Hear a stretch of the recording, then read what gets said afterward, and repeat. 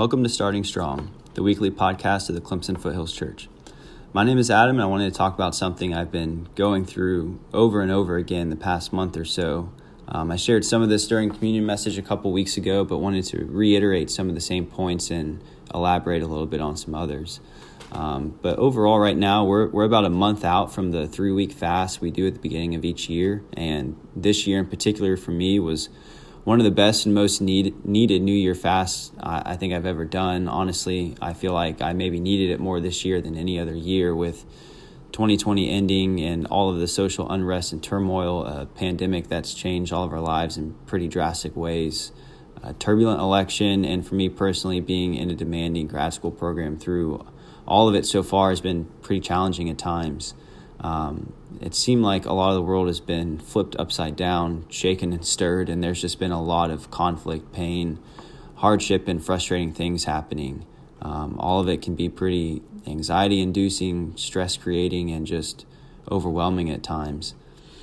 So coming into this year, I wanted to try and really simplify things. I wanted to take the 3 weeks of fasting and prayer to just be with God, to try and root myself deeper in Him and His love, and to really just renew and refresh my faith and convictions, to get away from the world and to be with Him. And so during that fast, I was really trying to focus on something I definitely don't and hadn't been seeing in the world, especially over the past year and a half or so. And honestly, something I felt during all of this lacking in myself at times as well, and that was peace. Something about this past year and my relationship with God at times was off. Like I wasn't fully there, distracted at times, not completely tied in or in step with Him. I felt distant sometimes, like I let worry about what was going on in society creep in, or being distracted just by how much our day-to-day life was changing, and it being easy to lose sight of my purpose here as a disciple, and remembering that our outer circumstances don't dictate who we are in Christ. And so peace has always sounded like a really great idea, a very dressed up kind of formal word. Honestly, something that's been kind of nebulous to me. It sounds really nice. And things that come to mind, I mean, when you think of that word and rainbows and tie-dye shirts and white doves, Christmas songs and calmness and meditation maybe, and all of those things are good things, but that word has never really meant a ton to me in terms of my daily walk with God, and I think in part because I just haven't fully understood what peace from God really means or looks like. But when looking at the Bible, what we maybe think of peace isn't necessarily the context in which peace is talked about. And it's talked about a lot throughout the Old and New Testaments. The Old Testament Hebrew and the New Testament Greek words that have been translated into peace leaves you with the Hebrew word shalom, which I'm sure a lot of us have heard or are at least slightly familiar with, and the Greek word eirene. And both of these words are used to describe completeness, soundness, to join or tie together into a whole or a state of restoration. And I think a worldly perspective of peace is usually in the context of absence of conflict. But when Jesus talks about peace, it's more of an action to restore, whether that's a broken situation, people, or person. Peace is more than that state of inner tranquility or calmness. It's a state of wholeness and something that has been restored or brought back into completeness. And this is exactly what Jesus gives us through His death, His burial, and His resurrection, and the Holy Spirit that we have because of that. He is the Prince of Peace. He is the Son of God, a prince that came to earth to restore a broken people and bring peace back into their lives. And we have a chance to be restored, to be joined together with God through Jesus, to live new lives that aren't lacking. We can be complete and whole in Him. And this is the peace we have and have been given if we are in Christ. And I wanted to read through, these are some of the scriptures I read during communion a couple weeks ago, but I've just been going back through them time and time again, trying to have this idea, this teaching just rooted in my heart, and so I wanted to read them again. I think it's always good to go back and read things again. But in John 14, I'm just going to kind of read through these multiple scriptures right here. It says, "But the Advocate, the Holy Spirit, whom the Father will send in my name, will teach you all things and will remind you of everything I have said to you. Peace I leave with you, my peace I give you.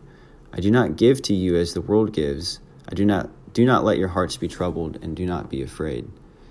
John 16, Jesus is talking to his disciples right here about him having to leave them soon and go to the cross. And he says, "I have said these things to you that in me you may have peace.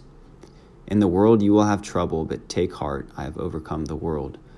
Romans 5, "Therefore, since we have been justified through faith, we have peace with God, through our Lord Jesus Christ, through whom we have gained access by faith into his grace in which we now stand." Colossians 1 says, "For God was pleased to have all his fullness dwell in him, and through him to reconcile to himself all things, whether things on earth or things in heaven, by making peace through his blood shed on the cross." Isaiah 53, "Who has believed our message, and to whom has the arm of the Lord been revealed? He grew up before him like a tender shoot, and like a root out of dry ground. He had no beauty or majesty to attract us to him, nothing in his appearance that we should desire him. He was despised and rejected by mankind, a man of suffering and familiar with pain. Like one from whom people hide their faces, he was despised, and we held him in low esteem. Surely he took up our pain and bore our suffering, yet we considered him punished by God, stricken by him and afflicted. But he was pierced for our transgressions, and he was crushed for our sin. The punishment that brought us peace was on him, and by his wounds we are healed." And finally, in Galatians 5, Paul starts off saying, "So I say, walk by the Spirit, and you will not gratify the desires of the flesh.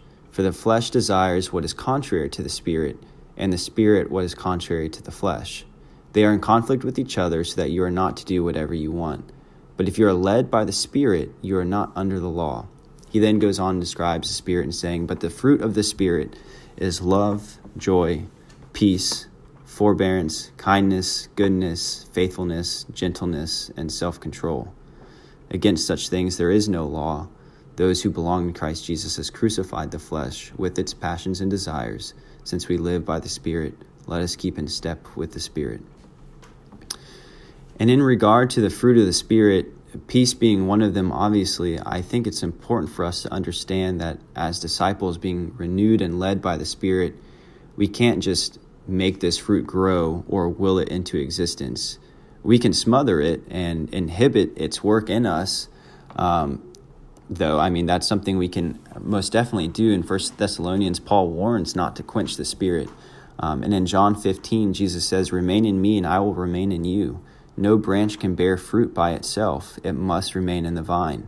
Neither can you bear fruit unless you remain in me. I am the vine, you are the branches. If a man remains in me and I in him, he will bear much fruit. Apart from me, you can do nothing." I bring that up because for many of us, our lives have changed dramatically, or at least in some sort of significant way over the past year and a half. Our society is changing, and there seems to be a never-ending stream of conflict, hate, and divisions going on around us. We have the choice to walk in step with the Spirit and not allow what's around us, what we see on social media, what we constantly hear on the news, what our classmates or our coworkers are talking about, or even our own feelings about all of this dictate or determine how we love, the joy we have, our patience with others, how kind we are, our goodness, our faithfulness, gentleness, and our own self-control. Those things don't come from outside worldly circumstances, but rather from the inner work Jesus and the Spirit are doing in our hearts. It's our choice, though, which one we listen to and walk towards. And this has been a rough time in general, but I know for me, I've needed to refresh my mind and my thinking in these things and remember that as a disciple, I have a powerful Spirit working in me to help transform my heart and mind so I can carry out the work God has for me in this world. I don't want the world to dictate who I am, how I act, how I feel, just based on whatever might be going on that day, week, month, year, or years.